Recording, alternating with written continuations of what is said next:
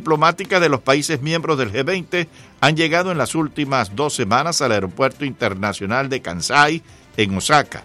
Las autoridades en la zona y en aduanas donde no se permite tomar fotografías utilizan perros entrenados para detectar explosivos que revisan el equipaje de los pasajeros que llegan a la ciudad.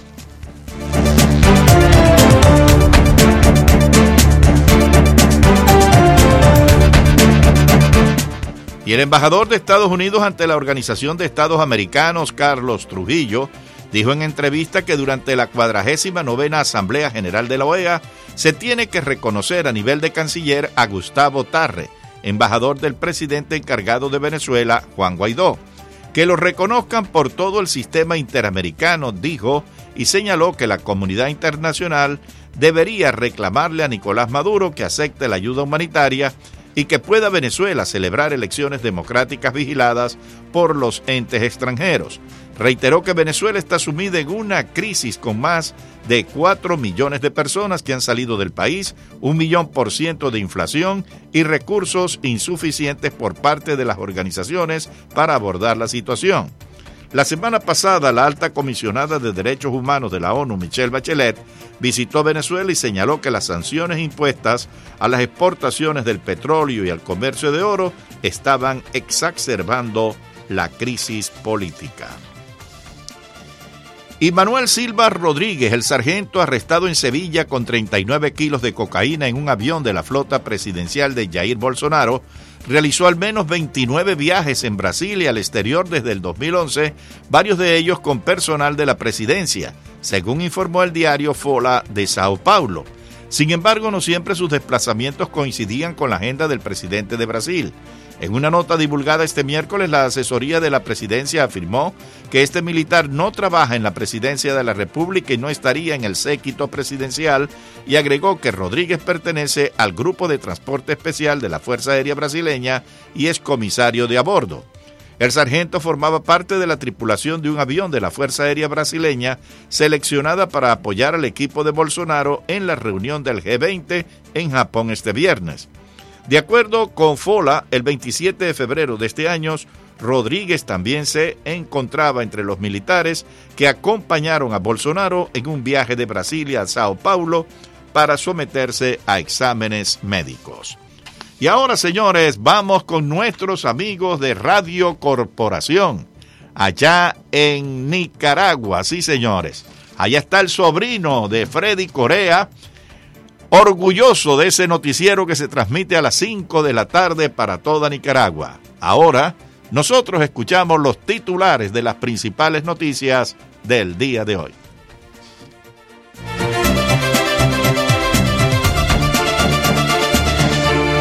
Aunque inauguración oficial de las 49 Asamblea General de la OEA será en horas de la noche con participación del presidente colombiano Iván Duque, nicaragüenses se hacen sentir. Amplia delegación de compatriotas opositores al orteguismo en Medellín, Colombia, logran posicionar crisis de Nicaragua en radar de periodistas que cubren evento diplomático continental. Bandazo, así califica exdiplomático nicaragüense Mauricio Díaz Dávila repentino cambio del secretario general en OEA, doctor Luis Almagro, sobre régimen en Nicaragua. Crítica actual, actitud del organismo continental sobre crisis política del país en relación a posición tomada en víspera de caída del régimen dictatorial de la familia Somoza. Díaz Dávila rememora resolución histórica de OEA que produce huida y caída del dictador Anastasio Somoza Debayle en 1979 versus actitud suave que muestra ante régimen caudillista y familiar de los Ortega Murillo.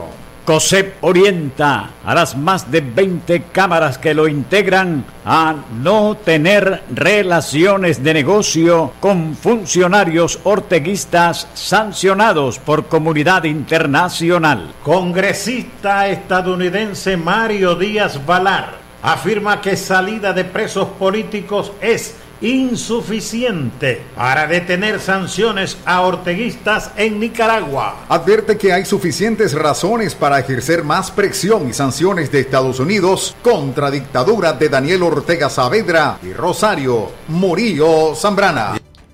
Pues sí, señores, muchas gracias a nuestros amigos de Radio Corporación allá en Managua, Nicaragua. Un saludo para todo ese personal que todas las tardes tiene ese gran noticiero para toda la nación. Así que saludos a ellos desde la capital del sol, a nuestros amigos de Radio Corporación, Nicaragua, Managua. Y ahora, señores, hasta aquí las informaciones. En 60 minutos regresaremos con más noticias a su poderosa 670.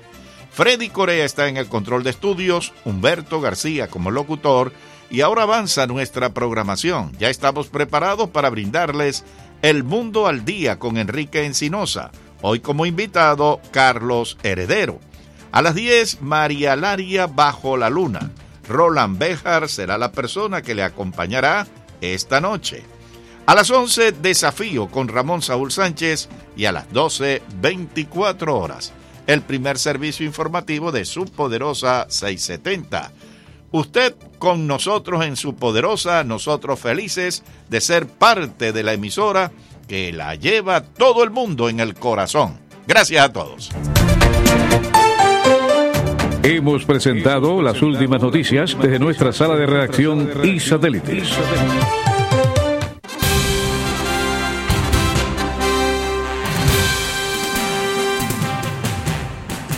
Cae la noche y llega a la poderosa 670 el periodista y más versátil de los historiadores de Cuba, Enrique Encinosa.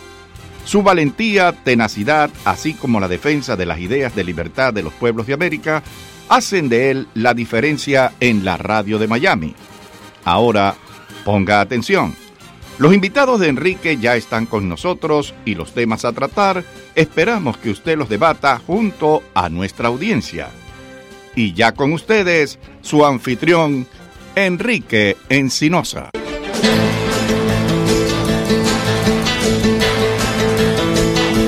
Candela Freddy, hoy es miércoles y aquí tenemos a Cristín y a Carlos Heredero. Cristín tiene un nuevo look, ¿ok? Fíjate, buenas noches. Espejuelo, se hizo los rayitos. Así que, no, está, en Cuba te hubieran dicho abusadora. Hay que cambiar, de vez en cuando así hay que cambiar. Y bueno, Freddy, así que, Candela, Freddy. Así que tú luces muy bien hoy, por fin le devolviste la llamada a Sofía Vergara, esa mujer no te deja. No, de verdad, Freddy, acabé de llamarla. Entre ella y, ¿cómo se llama la otra?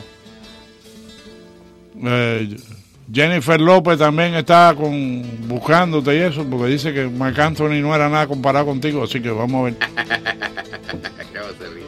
Bueno, pues aquí estamos con Carlos Heredero y Cristín. Buenas noches. Buenas noches. Bueno, pues pon ficha. Bueno, gracias por la invitación una vez más. No, siempre es un placer. Yo disfruto mucho venir aquí, a mí me encanta el ratico, estas 2 horas. No, tú eres uno de mis invitados favoritos, déjame decir, porque yo... Fíjate, con ten cuidado con los celosos. No, fíjate, con otros invitados, yo me mantengo a la par con ellos muchas cosas. Si estamos hablando de lo que sea, de política, de economía, yo tengo los suficientes conocimientos para no lucir como un analfabeto. ¿Okay?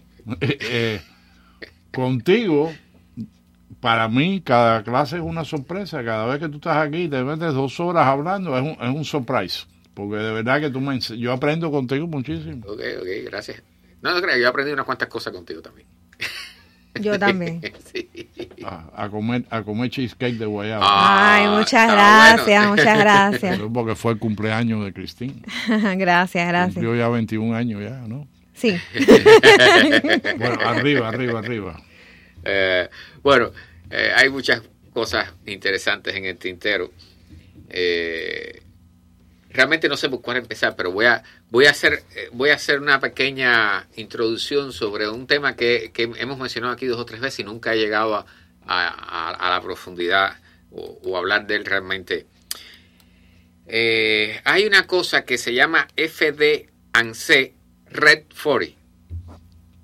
FD&C Red 40. Red Fury. Sí. Furia roja. No, es un colorante rojo. Un colorante de color rojo, pero dice... o sea, cuando tú lees... ¿tú has leído alguna vez los componentes de los refrescos? Sobre todo los que son artificiales. Entonces, todas las cosas que traen algún tipo de colorante o de aditivo, casi siempre traen esta sustancia que es el maíz. Es como un compuesto. El es lo mismo que usan para el etanol. Sí, bueno, ajá.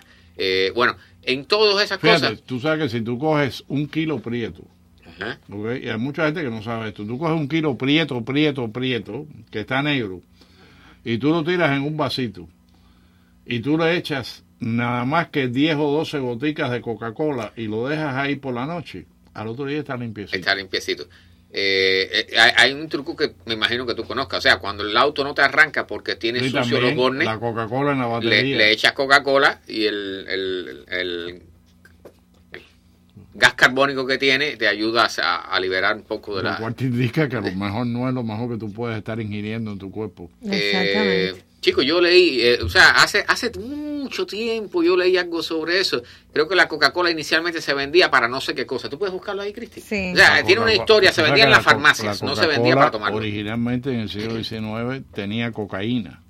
Por eso decían Coca-Cola. Bueno, igual. Porque en aquella época, en la época que Martí andaba dando vueltas por New York, tú podías ir a una farmacia y comprar cocaína. Okay. Era algo que se vendía over the counter. Era parte de los medicamentos, ¿no? De las cosas. Nadie se había dado cuenta del nivel de peligro que tenía en adicción. Sí. Bueno, la gasolina. Incluso creo que había una ginebra que tenía... Bueno, aquí dice que en 1886, en Atlanta, un farmacista llamado Dr. John S.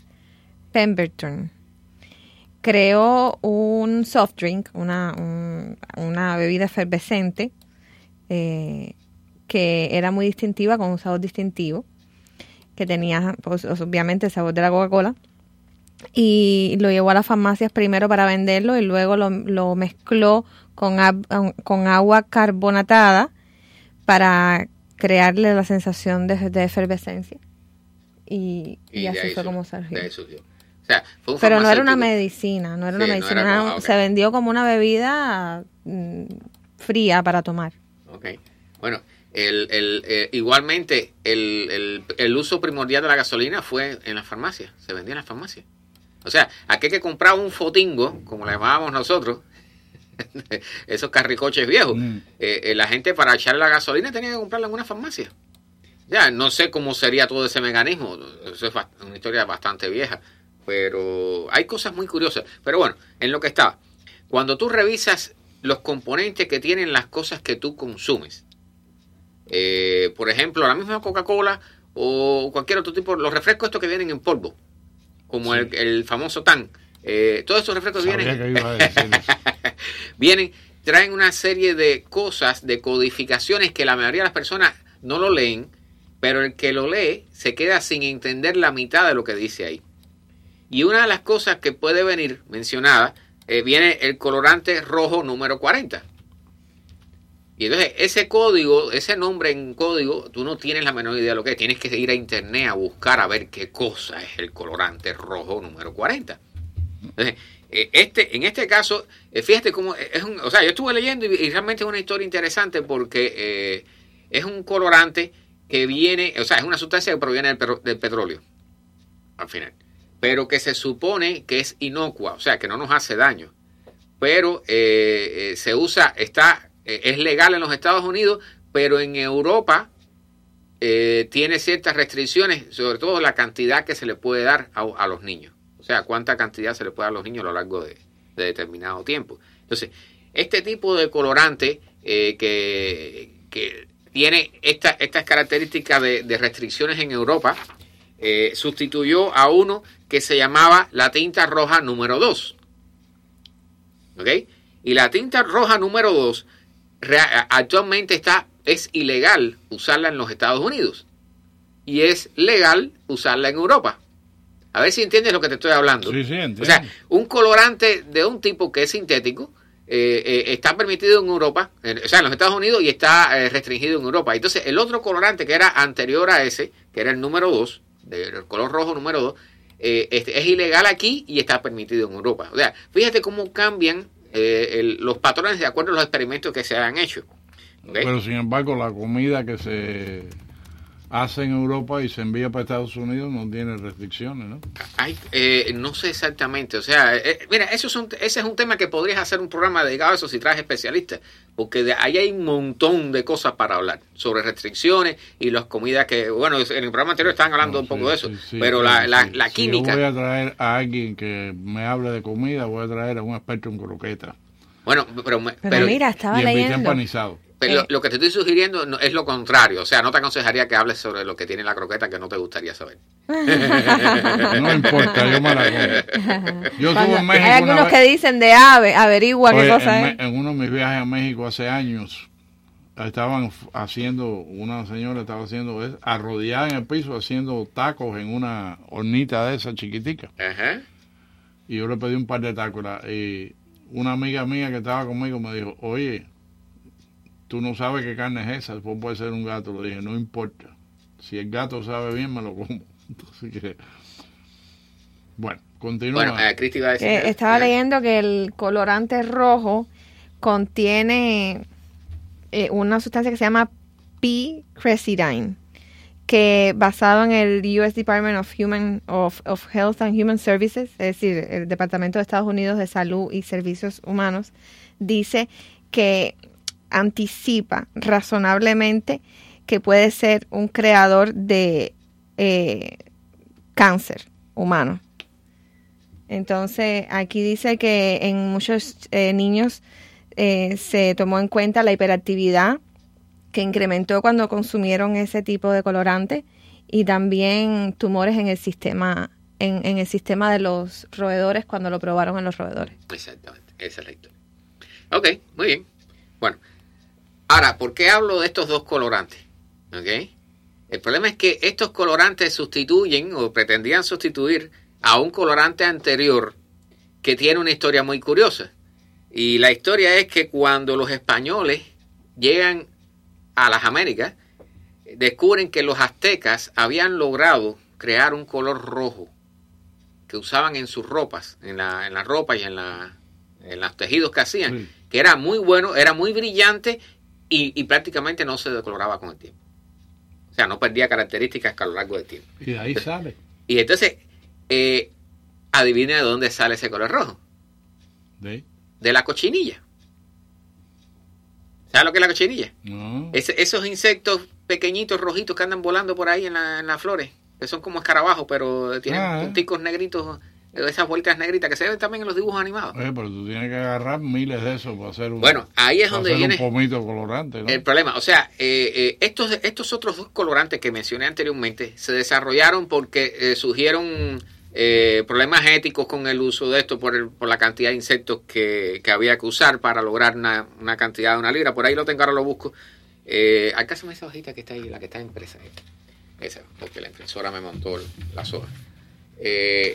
Pero la cosa es que esos insectos los crían sobre todo en Perú y en las Islas Canarias, y entonces los secan, los dejan secar, los muelen y los diluyen con un tipo de alcohol, y esa sustancia es la que se usa para hacer el famoso carmín. ¿Conoces el carmín? No. ¿Tú sí lo conoces? No. ¿Con qué tú te pintas los labios? No sé, con creyón de labio. Y cuando es bien rosado, un rojo vivo, ¿qué color dice? No, pero yo no me pongo rosado vivo ni esas cosas. No, yo me pongo pero colores naturales. Cuando las mujeres lo usan, le dice, tiene los labios color carmín. Ah, sí. Ese carmín viene de la cochinilla. Oh, wow. Pero no solo en los creyones de labio. Señoras, muérdanse los labios para que se les pongan colorados y no usen el rojo carmín. O sea, no solamente el carmín no se usa solamente para eso. Las comidas y los refrescos que vienen de color rojo, muchos pueden venir con ese colorante, que es proveniente de un insecto. Que, bueno, toda esa historia, después la pueden buscar en internet y entretenerse mucho con la lectura de cómo cómo cambió todo. Lo buscan en Wikipedia, por ejemplo, ahí está todo escrito. No es muy largo, pero básicamente lo que descubrieron esto fueron los aztecas y le dieron uso hasta que llegaron los españoles, y los españoles cuando lo descubrieron crearon un mercado enorme dirigido hacia Europa. Y entonces uno de los lugares más grandes, o sea, está Perú y las Islas Canarias como uno de los mayores productores de este colorante. Que, bueno, yo hace un tiempo había hablado sobre eso y nunca había buscado la historia completa. Y hoy quería traérselas porque realmente, o sea, las personas, como cuando hablamos del WD-40 y el origen del WD-40, o sea, que lo que menos se imagina la gente de dónde viene eso. Lo usan y lo usan y lo usan y piensan que se fabricó para usarlo en lo que ellos lo usan. Y no es así. Y esto del carmín, o sea, las mujeres usan el carmín y no saben de dónde viene el carmín. No, o sea, por supuesto, no les interesa porque al final el carmín piensa que incluso puede ser un producto artificial. A veces venden el producto a las mujeres y dicen esto no viene de los animales. Entonces no hay ningún producto animal, o sea, no hay nada que provenga de los animales en el producto, todo es natural, no necesariamente pero no del animal. Tampoco. Sí, el problema está en que, fíjate, este colorante proveniente de este insecto se usa no solo para creyones de labio y para colorantes en los refrescos, sino también que hay las pastillas que vienen en cápsulas o que traen un recubrimiento con caramelo o algo un poquitico diferente para que tenga un saborcito y que sea tragable. Ese color rojo, las que traen algunas pastillas, proviene de este mismo colorante. Entonces, una de las cosas que aconsejan es que es preferible usar este colorante que es natural, ¿ok?, a los otros que es sintético. Los otros colorantes que se están usando más modernamente son totalmente sintéticos. Pero hay solamente un caso conocido. O sea, hay algunas personas que son alérgicas al carmín, pero muy pocas. Y hay un solo caso de una persona que se intoxicó con una pastilla que su recubrimiento era de color rojo y que estaba hecho con esta sustancia. Pero mira, para las personas que se puedan estar asustando con lo que tú les estás tienen diciendo, que asustarse para nada, porque sí, pero bueno, es bueno saber cuando tú compras un producto, leer el label atrás las indicaciones. El FDA obliga por ley a las compañías que utilizan el Red 40, el Red 40, que lo pongan en los labels. Entonces, si usted lee en el label que dice Red 40, Red número 40, FD&C Red número 40, Alura Red, o hay uno que es un código que dice CI 16036 y hay otro que dice CI Food Red 17. Cuando usted lea esos labels, eso en el label significa que tiene ese colorante artificial rojo, evítelo. Y hay una lista que encontré de productos que sí se pueden, que están libres de Red 40, que es natural, que son los Berry Kicks, los Cheerios son naturales, tienen colorantes naturales, los Grape Nuts tienen colorantes naturales, los Kellogg's Corn Flakes, los Joe Play Yogurts, los Catchy Go Leans, los Macaronis and Cheese que comen los niños también están libres de colorante sintético, los Mott's Medley Fruit Flavor Snacks, los Ocean Spray Fruit Flavor Snacks y Special K Red Berries. Okay. Bueno, ¿sabes cuántos insectos hay que procesar para obtener una libra de ese colorante? 70,000. Yeah. O sea, bueno, solamente un dato, ¿no? Un dato matemático. Cometiendo un genocidio de insectos. Insectívoro, un genocidio insectívoro. Pero bueno, hacía rato que había hablado del tema y no había profundizado, no lo había traído, y entonces dije, no, para este programa sí lo voy a llevar porque realmente vale la pena, ¿no? La lección de esto es que muchas veces nosotros, cuando tomamos cosas, nosotros cuando acostumbramos a comprar las botellas de agua, hace unos días salió una noticia que decía que si tú tomabas agua embotellada, estabas consumiendo más plástico que si estabas tomando agua procedente del grifo. Sí. Entonces, todas esas cosas, todo eso hay que ir, o sea, no puedes vivir de forma paranoica tampoco en la sociedad. Sí, pues hay gente que vive paranoicamente. Sí, pero sí es importante estar informado. O sea, una cosa es ser un ignorante y coger lo primero que te den a la mano, ¿ok? Mira, en Cuba, no sé si tú debes haber oído hablar del caso aquel de los que terminaron comiendo bistec de frazada de piso y cosas por el estilo. O sea, tú tienes que saber. Pizza con profiláctico. Pizza con condones. pero yo lo dije más fino. Sí, más fino. Yo me di cuenta, por eso para que aquellos que no entendieron la palabra se los aclaré. Pero, o sea, la industria desarrolla toda una serie de códigos para tratar de disimular un poco la preocupación que pueda tener la persona que está consumiendo el producto y que tenga el cuidado de leer qué cosa lo constituye. Mira, el otro día yo fui a comprar yodo. Ajá. Que hacía falta yodo en la casa y mi mujer me dijo, cuando pase por Walking compra yodo. Cuando fui a comprar yodo, el yodo que se usaba en Cuba era amarillo. Sí. ¿Okay? Sí. Y cuando pregunto a una muchacha ahí que trabajaba en la farmacia, digo, ¿tienes yodo? Me dice, ¿amarillo o blanco? Digo, ¿cómo blanco? Dice, sí, porque no tiene colorante. Dice, en Cuba todo era amarillo. Dice, pero aquí el yodo blanco es el color natural del yodo. De hecho, el color natural del yodo creo que es amarillo. No. Porque fíjate que el mango es una de las frutas que más yodo tiene y la pulpa del mango es amarilla. O sea, las frutas naturales que tienen yodo, todas son amarillas. Que le quitan el color. Le quitarán el color en el proceso, pero yo tengo entendido que el yodo natural viene de las frutas frutas amarillas. Para el próximo programa traer sobre el tema. Para que no se olvide. Bueno, hay muchas noticias interesantes. ¿Sabes que este jueves pasó un asteroide bastante grandecito cerca de la Tierra? Sí, el tamaño de un campo de fútbol. Exactamente, 300 metros creo que era. Tengo que rectificar aquí. Pero, o sea, no había ningún peligro para la Tierra, ¿ok? Pasó y lo observaron. Pero pasó cerca de la Tierra, es que 300.000 millas o algo así. No, más. Es como 13 veces la distancia de la Luna. Ay, o sea, no. O sea, el problema es que hay este asteroide y otros similares tienen órbitas que lo acercan a la Tierra cada cierto tiempo. O sea, sus acercamientos son cíclicos.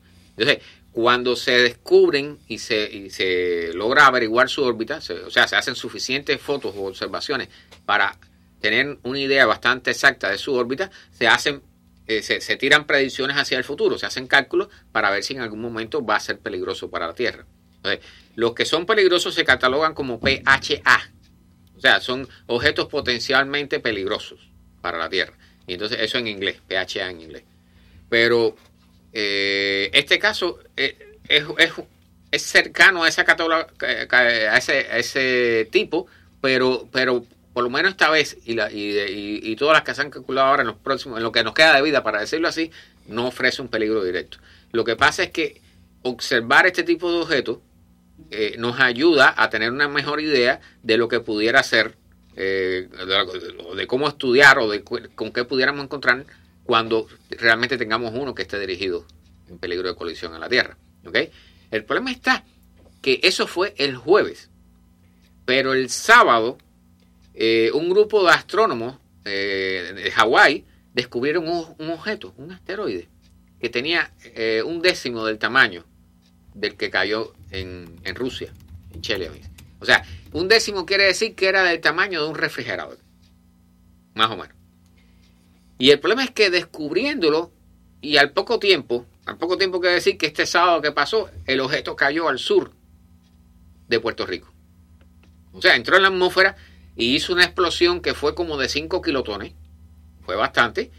Se desintegró en la atmósfera al sur de Puerto Rico y quedó grabado en los radares meteorológicos. O sea, se ve. Si puede. Pero yo no escuché nada. No, de eso casi no se mencionó. O sea, yo me enteré porque tengo una amistad en Puerto Rico que es astrónomo también, y él estaba haciendo comentarios al respecto, y yo le pregunté, y entonces salí a buscar. Y hoy fue que salió la noticia de que había un astrónomo que había avistado el objeto antes de que chocara con la Tierra. O sea, esto es una buena señal, es una buena noticia, porque nos dice que estamos desarrollando tecnología para, por lo menos, anticipar, descubrirlos aunque estén a punto de chocar con nosotros, pero ya estamos siendo capaces de descubrirlos bien, aunque estén bien cercanos. O sea, con el tiempo podremos descubrirlos más lejanos, pero si al menos tú sabes que va a venir uno del tamaño del de Chelyabinsk, que no va a arrasar con una ciudad, pero sí tiene capacidad para hacer daño. Bueno, puede arrasar con una ciudad si cae sobre una ciudad. Sí, pero mira, este de Rusia, es lo que hizo, o sea, generalmente lo que sucede es que explotan en la atmósfera por el calor que generan. Y esa explosión rompió vidrios en toda la ciudad que estaba debajo. Y entonces hubo mil y pico. Salió en televisión. Incluso hubo gente que estaban filmando en el momento que. Sí, hay muchísimas. Muchísimas cámaras. O sea, hay videos excelentes de ese. Eso está magnífico. Pero los heridos, 1.200 heridos creo que hubo, son porque las personas se acercaron a las ventanas a observar y la onda de choque rompió las ventanas, los vidrios, y cortó a las personas que estaban pegadas a las ventanas y a las puertas. Hubo personas que fueron proyectadas, lanzadas hacia adentro de los edificios por la onda de choque. O sea, pero no fue un impacto directo. ¿Okay? Para que sea directo tiene que ser un poquito más grande todavía. Y ese sí ya sería uno peligroso. Este que cayó al sur, este sábado al sur de Puerto Rico, debe caer uno de ese tamaño cada mes. O sea, una vez al mes debe entrar a la atmósfera terrestre uno con ese tamaño. O sea, eso no es un proceso, eso no es un evento raro.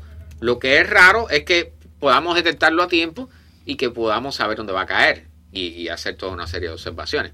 Ahora, si va a haber uno más grande, y tenemos, digamos, no sé, lo descubrimos con 10 horas de anticipación y podemos hacer un cálculo de dónde va a caer y va a estar en peligro una ciudad, podemos alertar para evacuar la ciudad, por ejemplo. ¿Okay? No podemos prevenir que choque, que caiga y que suceda lo que vaya a suceder, pero sí podemos tratar de evitar pérdidas de vidas humanas en números grandes. El problema siempre con este tipo de cosas, aunque esto es más exacto que, por ejemplo, predecir terremotos o volcanes, siempre está la cosa de que para evacuar una ciudad tú generas todo un gasto económico, se colapsa la economía momentáneamente y todo eso genera pérdidas económicas y por lo tanto siempre los políticos y las personas que toman decisiones, cuando hay un científico o un astrónomo que les informa algo, siempre hay una contraparte que dice, bueno, y si evacuamos a todo el mundo vamos a tener tantas pérdidas, y si no sucede nada. Entonces, eso es un proceso bastante complicado y en el cual va a haber que entrenarse porque estamos en el borde en algún momento de que suceda algo similar a lo que cayó en Tunguska, en Siberia, que ese sí fue una explosión bastante grande y que limpió una buena zona del bosque. O sea, si hubiera caído, déjame decir, el de Tunguska, que fue en 1908, 30 de junio de 1908, si mal no recuerdo, si el cometa, lo que parece ser que fue un cometa, llega a caer, en lugar de a esa hora, que fue como a las 7 de la mañana, si mal no recuerdo, llega a caer 5 horas más tarde, hubiera caído sobre la ciudad de Londres. O sea, todos son casualidades. O sea, aquí nada está escrito, él cae donde va a caer, pero en dependencia de la posición que tenga la Tierra en ese momento, girando alrededor de su eje, ahí es donde va a caer el objeto. O sea, posibilidades tenemos todo, aunque por supuesto la Tierra está recubierta en 3/4 partes de agua, casi todo lo que cae en los océanos. Y entonces las posibilidades de que caiga sobre una ciudad son mínimas. Pero de todas formas, ahora este mismo caso, bueno, cayó bastante cerca de Puerto Rico. No iba a hacer daño, definitivamente, pero sí iba a ser un evento importante. Pero bueno, ya por lo menos tenemos la capacidad de descubrirlo. No está garantizado porque estamos entrenando a la gente, estamos comenzando a hacer proyectos, pero sí por lo menos una posibilidad menos de ser sorprendidos por un asteroide. Bueno, hay varias cosas interesantes. ¿Viste el automóvil que funciona con agua salada? No. Lo acaban de probar, o sea, es europeo. Hay una compañía, este es el tercer modelo que ellos fabrican, y han logrado caminar 150,000 kilómetros usando solo agua salada. Se llama Nanoflower. Es una marca totalmente experimental. O sea, ellos están probando, pero el automóvil está muy bien diseñado, está bonito, está bien hecho, llama la atención, parece un automóvil de carrera de estos caros, un Ferrari o cosas por el estilo, pero camina con agua salada. O sea, y lo que explican, o sea, ellos no explican mucho, por supuesto, pero dicen que lo que están haciendo es parecido a una célula o sea, como si funcionara con hidrógeno, prácticamente.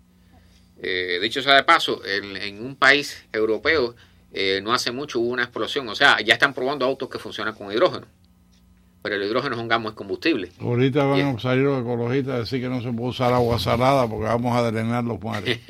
Bueno, en el mar hay unas cuantas cosas. Una de las cosas que se ha propuesto es filtrar el agua para extraer el uranio, para usarlo en las centrales nucleares. O sea, la cantidad de uranio que hay en el agua salada es muy pequeña en cuanto a porcentaje. Pero si tú logras filtrar suficiente cantidad, puedes extraer cantidades sustanciales de uranio. Igual que hay oro y platino y metales de todo tipo en el agua de mar. O sea, si tú haces un proceso bien eficiente y procesas suficiente cantidad de agua, tú vas a obtener un resultado.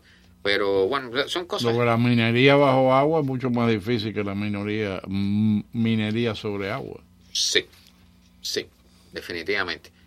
Hace unos días salió una noticia habían logrado mejorar el proceso de desalinización del agua de mar. O sea, hay muchos países, sobre todo en la zona del Golfo Arábigo-Pérsico, eso, que necesitan agua. No sé si viste, en la India hay una ciudad que está sin agua. O sea, con el calor que está haciendo ahí en la India, se quedaron una ciudad entera, una ciudad importante, no recuerdo el nombre, por ahí lo tengo puesto, que están con una crisis con el agua. Bueno. No, el agua que tienen, el río Ganges, eso es... Ahí hay cosas horribles. Eso es veneno lo que hay. Historias horribles ahí. Tiran los cadáveres ahí, así que imagínate. Se hacen de todo. Bueno, hay una noticia muy breve que da una esperanza para el viaje de larga duración, el viaje espacial de larga duración de los humanos. Dicen que el semen congelado es viable para reproducir humanos fuera de la Tierra. No, pero fíjate, están hablando de que el semen... Cristín te ha tirado una mirada como diciendo, tú no vas para ningún lado. No, pero fíjate lo que están hablando. El semen congelado se puede usar para reproducir seres humanos fuera de la Tierra. O sea, no es que tú vayas a ir. O sea, tú puedes enviar muestras de semen congelado y usarse para embarazar mujeres en órbita. Entonces puedes tener hijos marcianos. Puedes tener hijos en otra parte. O sea, yo prefiero los métodos tradicionales. Déjame decirte, obtener ese resultado no ha sido fácil, porque también sale un artículo explicando cómo los cosmonautas, sobre todo los rusos, parece que los astronautas americanos también, me imagino que habrán ido por la misma onda, se han negado, o sea, se han tratado de hacer estudios sobre la viabilidad del semen humano en ingravidez. O sea, para ver si los espermatozoides funcionan igual de bien ahí arriba que aquí abajo. ¿Ok? Porque eso es una pregunta lógica. O sea, es una parte importante del proceso de fecundación. Enormemente es la vitalidad de los espermatozoides. Para la colonización del espacio es importantísimo. Vital. Y entonces, los cosmonautas y los astronautas se están negando a hacer las pruebas de semen en órbita. O sea, las razones que dan son a veces un poco técnicas, pero en realidad se han negado a llevar a cabo el experimento. Le da pena. Parece que le da pena. O sea, una de las cosas que hay que ver es que cuando tú estás, por ejemplo, en la Estación Espacial Internacional, tú estás vigilado todo el tiempo. ¿Okay? Cuando único... buscarse ¿cómo se llama? Un astronauta exhibicionista. No sé, mira, es un proceso el difícil. Tipo de arriba, ¡look at me! Es difícil, o sea, además, si tú te pones a ver esas personas, por ejemplo, que se pasó un año allá arriba, ¿qué sucede con la actividad sexual de una persona normal que lleva un año en órbita, en ingravidez, con todos los problemas que hay, que tienen que estar haciendo ejercicio porque pierden masa muscular, pierden masa ósea, pierden vista, pierden un poco de visión también? Va a ser un proceso complicado y averiguarlo va a llevar un tiempo, a menos que Elon Musk y SpaceX lancen una nave con 50 personas para allá arriba hacia la Luna y pasen cosas allá adentro que nadie piense que vayan a pasar y de momento nazca un niño extraterrestre. No, pero eso tendremos video de eso. Sí, no, ahí va. Ahora a ser, todo está en video ahora hoy en día. ¿Tú recuerdas que hubo un japonés que compró un ticket, compró todo un viaje de SpaceX a la Luna? Sí. Bueno, el hombre es un excéntrico y hace unos días salió la noticia de que está en quiebra. O sea, fíjate tú qué cosa más loca, ¿no? Pero ya pagó el dinero. Parece que ya había, yo me imagino que ya debe estar en quiebra porque pagó un montón de tickets para varias personas, ¿no? El tipo era billonario, pero también él tenía fama por gastar el dinero en cualquier cosa. Pero evidentemente debe haber pagado el ticket porque no ha oído decir nada a SpaceX, no ha habido ningún comentario de que hayan perdido el dinero o de que hayan cancelado el viaje. Así que es una cosa loca, o sea, ¿cómo tú vas a invertir? Porque él pagó el ticket de él, pero pagó el ticket de otras personas para ir también. Ya, no era solo su ticket. Y la cifra nunca se mencionó, nunca se dio a conocer. Bueno, hace unos programas hablamos de la perrita Laika. Sí, ¿recuerdas? Estuve buscando información sobre ella. Ella fue el Sputnik 2. O se lanzó en el Sputnik 2, que llevaba algunos experimentos, incluyendo la perrita. La perrita Laika era una perrita que no era para decirlo así en cubano, de marca. Era un perro sato, de raza. Una perrita de raza mezclada, no era de raza. Los americanos usaron un mono. Usaron mono, pero déjame decirte, o sea, yo descubrí que no lo sabía, buscando esto sobre Laika, que los americanos fueron los primeros que lanzaron animales al espacio. El mono, ¿no? No, unas moscas. Moscas de la fruta, sí. En el año 47. O sea, Laika fue en el 57. Oye, qué interesante eso. Sí, bueno, las moscas de la fruta se usan mucho para experimentos genéticos, ¿ok? Porque tienen un ciclo de reproducción bastante corto. Sí. Si buscas sobre ella, hay montones casi todos los experimentos genéticos se hacen con esas moscas porque como se reproduce, el ciclo de vida es corto y se reproducen muy rápido. Es más fácil. Tú puedes obtener varias generaciones, o sea, investigar el efecto de algo sobre varias generaciones. Y entonces, de ahí descubrí que los americanos habían sido los primeros que lanzaron animales, en este caso insectos, pero bueno, animales al fin y al cabo. Y después los rusos lanzaron también algunos, creo que un mono también, unas cosas así. Los rusos después lanzaron otras parejas de perros y cosas, pero eso sí ya regresaron a la Tierra. Laika, el mono regresó a la Tierra. Sí, el mono también regresó. El problema es que los americanos comenzaron haciendo vuelos suborbitales. O sea, los rusos sí se lanzaron a dar la órbita completa, y más de una. Pero los americanos lo que hacían era un vuelo que salía al espacio y entraba y aterrizaban, o sea, aterrizaban en el océano. ¿Okay? O sea, nunca hicieron una órbita completa, sino que era más bien como una bala de cañón. O sea, hacían el lanzamiento y estaba unos minutos en gravidez y caía de nuevo a la Tierra. Pero bueno, el caso de Laika, imagínate tú, lo que le dijeron a los soviéticos en esa época era que Laika había sobrevivido más de un mes en órbita. Pero cuando comenzó a salir lo de la perestroika y todos los datos y todas las cosas, no tenía ni agua ni comida ahí para duró poder, ¿no? unas horas porque en esa época no existía el conocimiento que hay ahora para fabricar satélites y naves que vayan a estar en órbita. El problema es que una de las cosas más importantes que tienen que tener los satélites es el equilibrio térmico.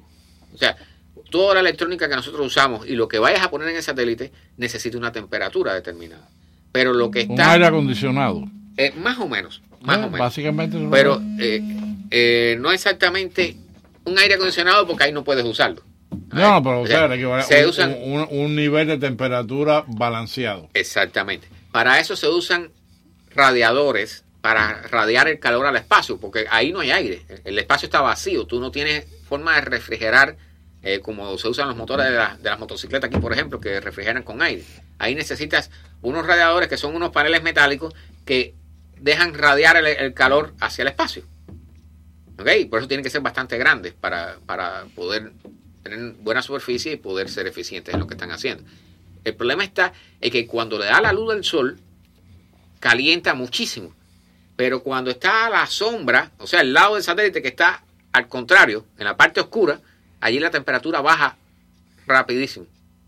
Entonces, para mantener mantener el equilibrio térmico allá adentro, una temperatura estable, es muy difícil. Y una de las cosas que se hace es poner a girar, a rotar los satélites para que, la parte que está frente al sol pase por la sombra y se vaya refrigerando de esa forma. El problema está entonces que Laika murió sofocada por un exceso de temperatura. O sea, la temperatura comenzó a subir dentro de la nave. Otro crimen del comunismo internacional. Exactamente. Pobrecita. Bueno, al final, bueno, te voy a decir...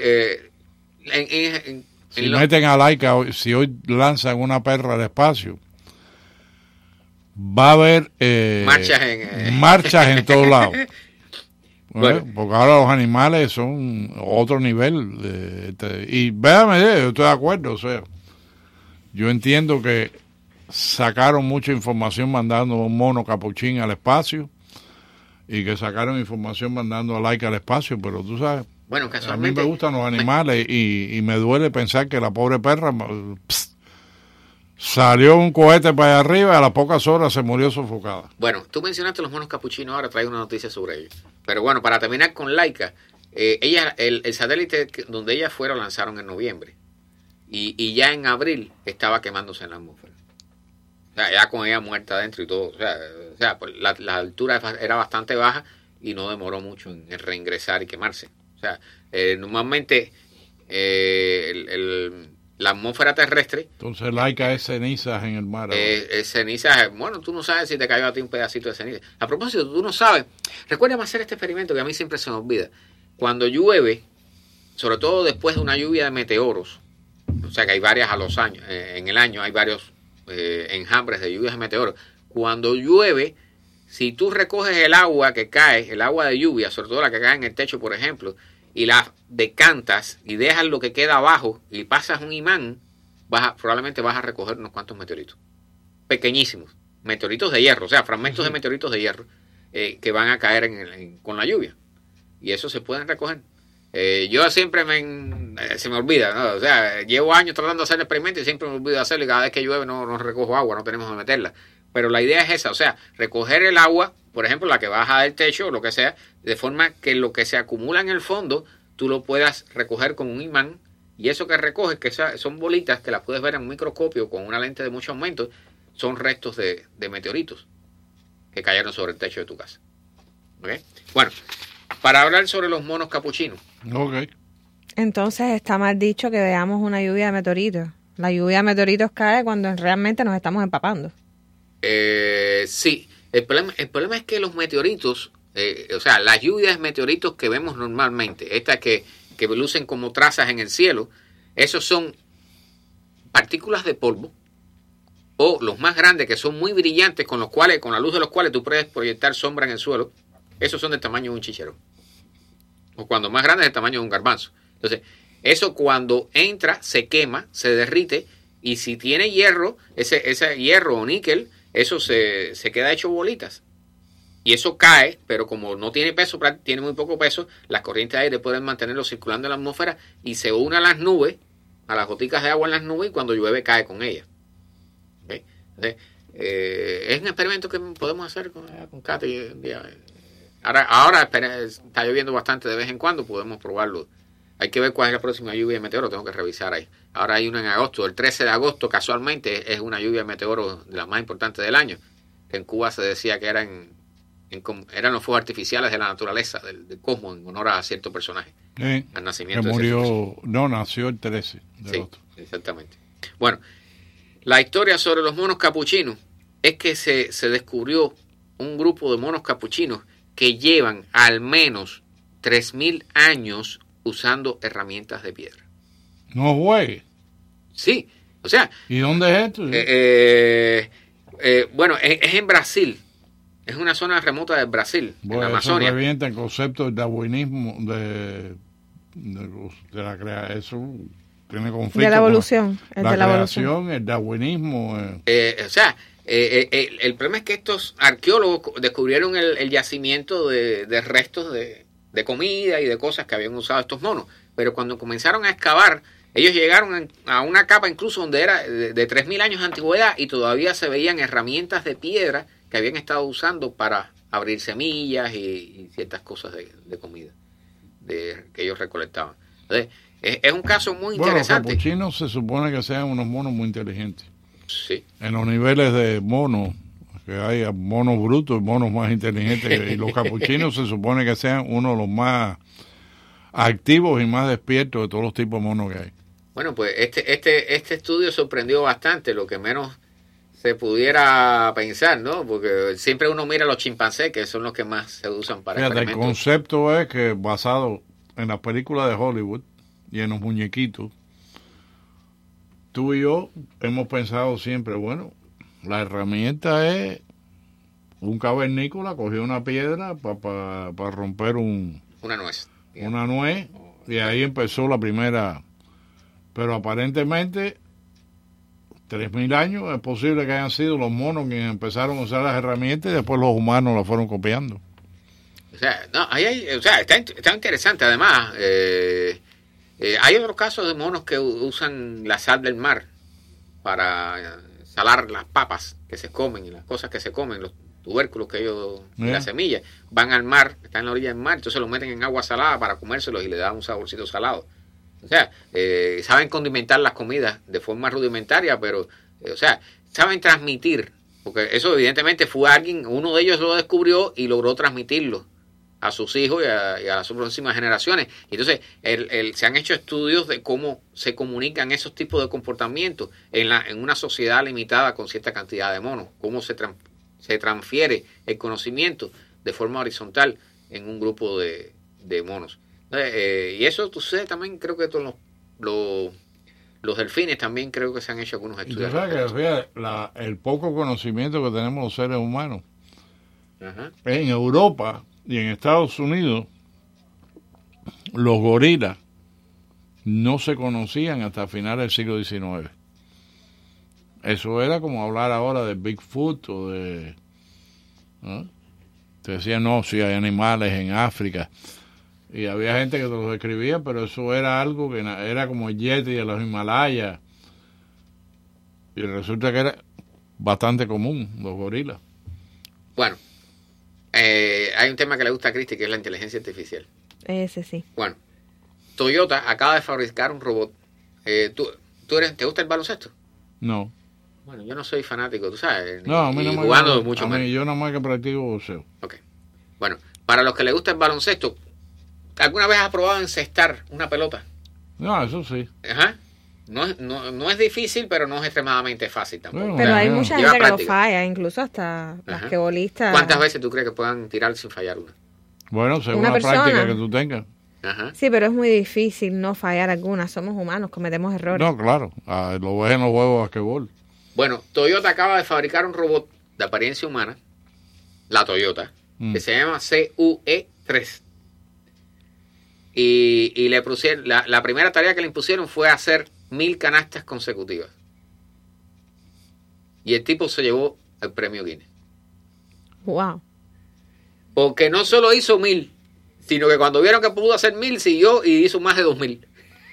Sin fallar una. Bueno, y todo era en la misma posición. Sí.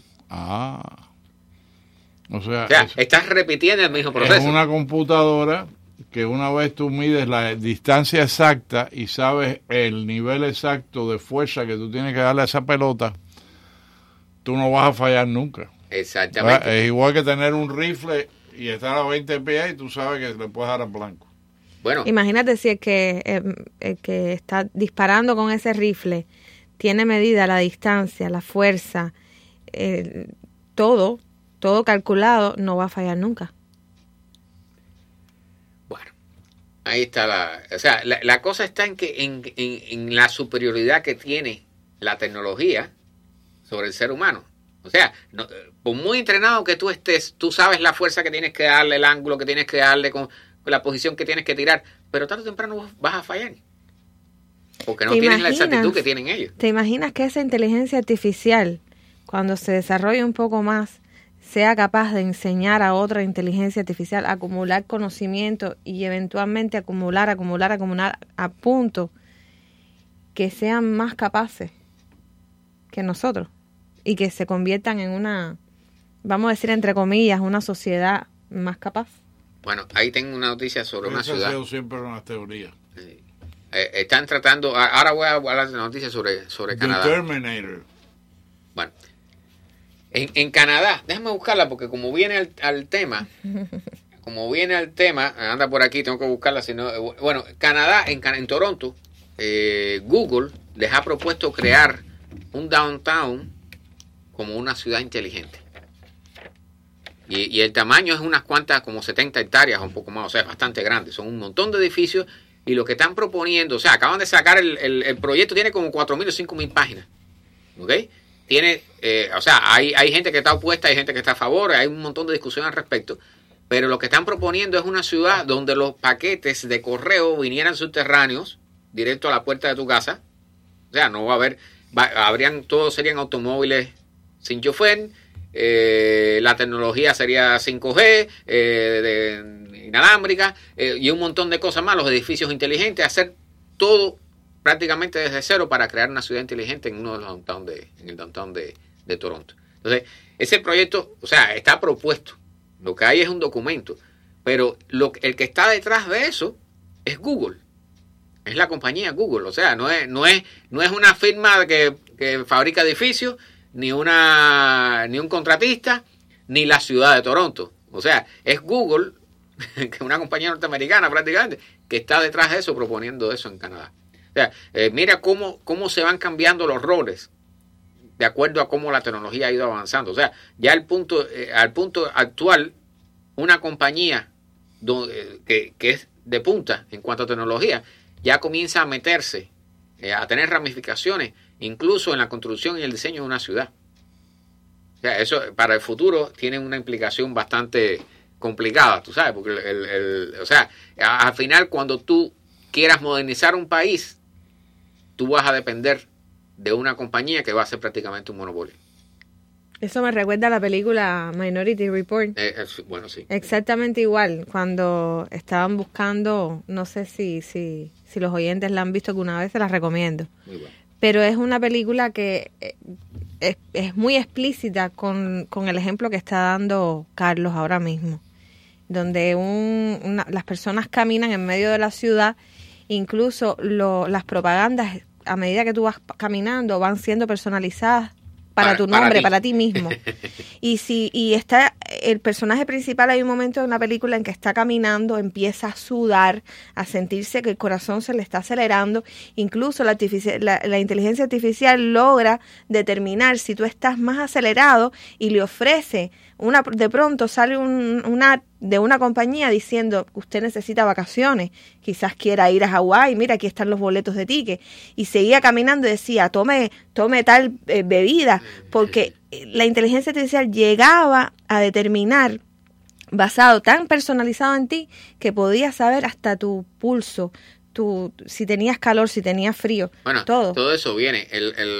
Recuerda, el último reloj de Apple que salió, te puede hacer, o sea, te hace un electrocardiograma.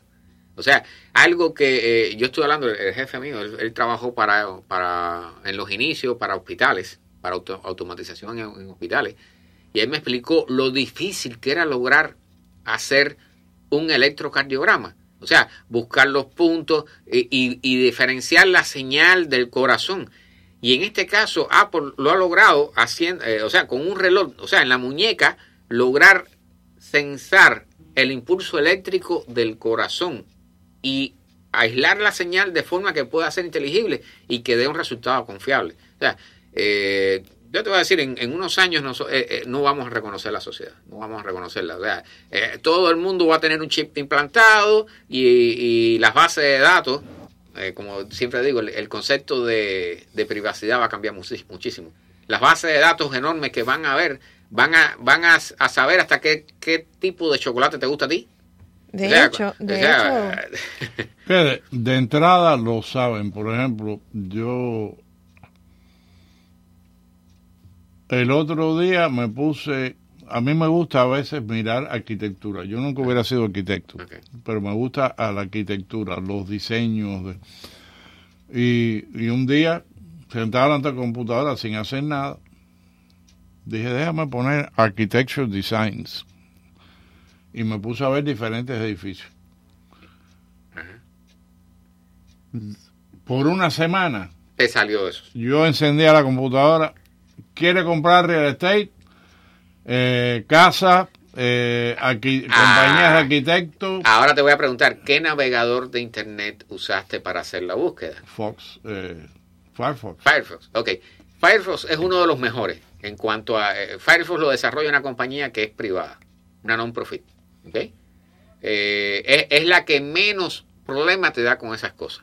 Google, el Internet Explorer de Microsoft es peor todavía. Google es muy fuerte, o sea, todo su trabajo son buscando anuncios. El Safari creo que también está bastante aceptable, pero el más recomendable es el Firefox. O sea, el que más respeta tu privacidad, para decirlo de una forma clara. Pero de todas maneras tú usas esa aplicación, pero cuando entras al sistema de Google, igual Google te está detectando. La existencia de Google existe para que nosotros los usuarios lo utilicemos para búsqueda, pero la contrapartida de la búsqueda gratis que nosotros estamos haciendo es que ellos utilizan los datos tuyos para hacer research y venderlos, ¿verdad? Si tú no quieres que tus datos sean utilizados y no estar dentro del data mining que ellos hacen, entonces tú tienes que pagar un fee de creo que son $12.99 anuales para que ellos no utilicen tus datos y por lo tanto no te puedan hacer data mining. Esa es la única forma de evitarlo. Pero el precio de tenerlo gratis es que utilicen toda la información, toda tu búsqueda, y esa información tú solo eres un valor muy grande para la compañía, poder venderla como un sistema de datos a muchísimas otras compañías que lo están usando para hacer research de diferentes tipos. Pues bien, creo que hay un espacio, porque tengo una noticia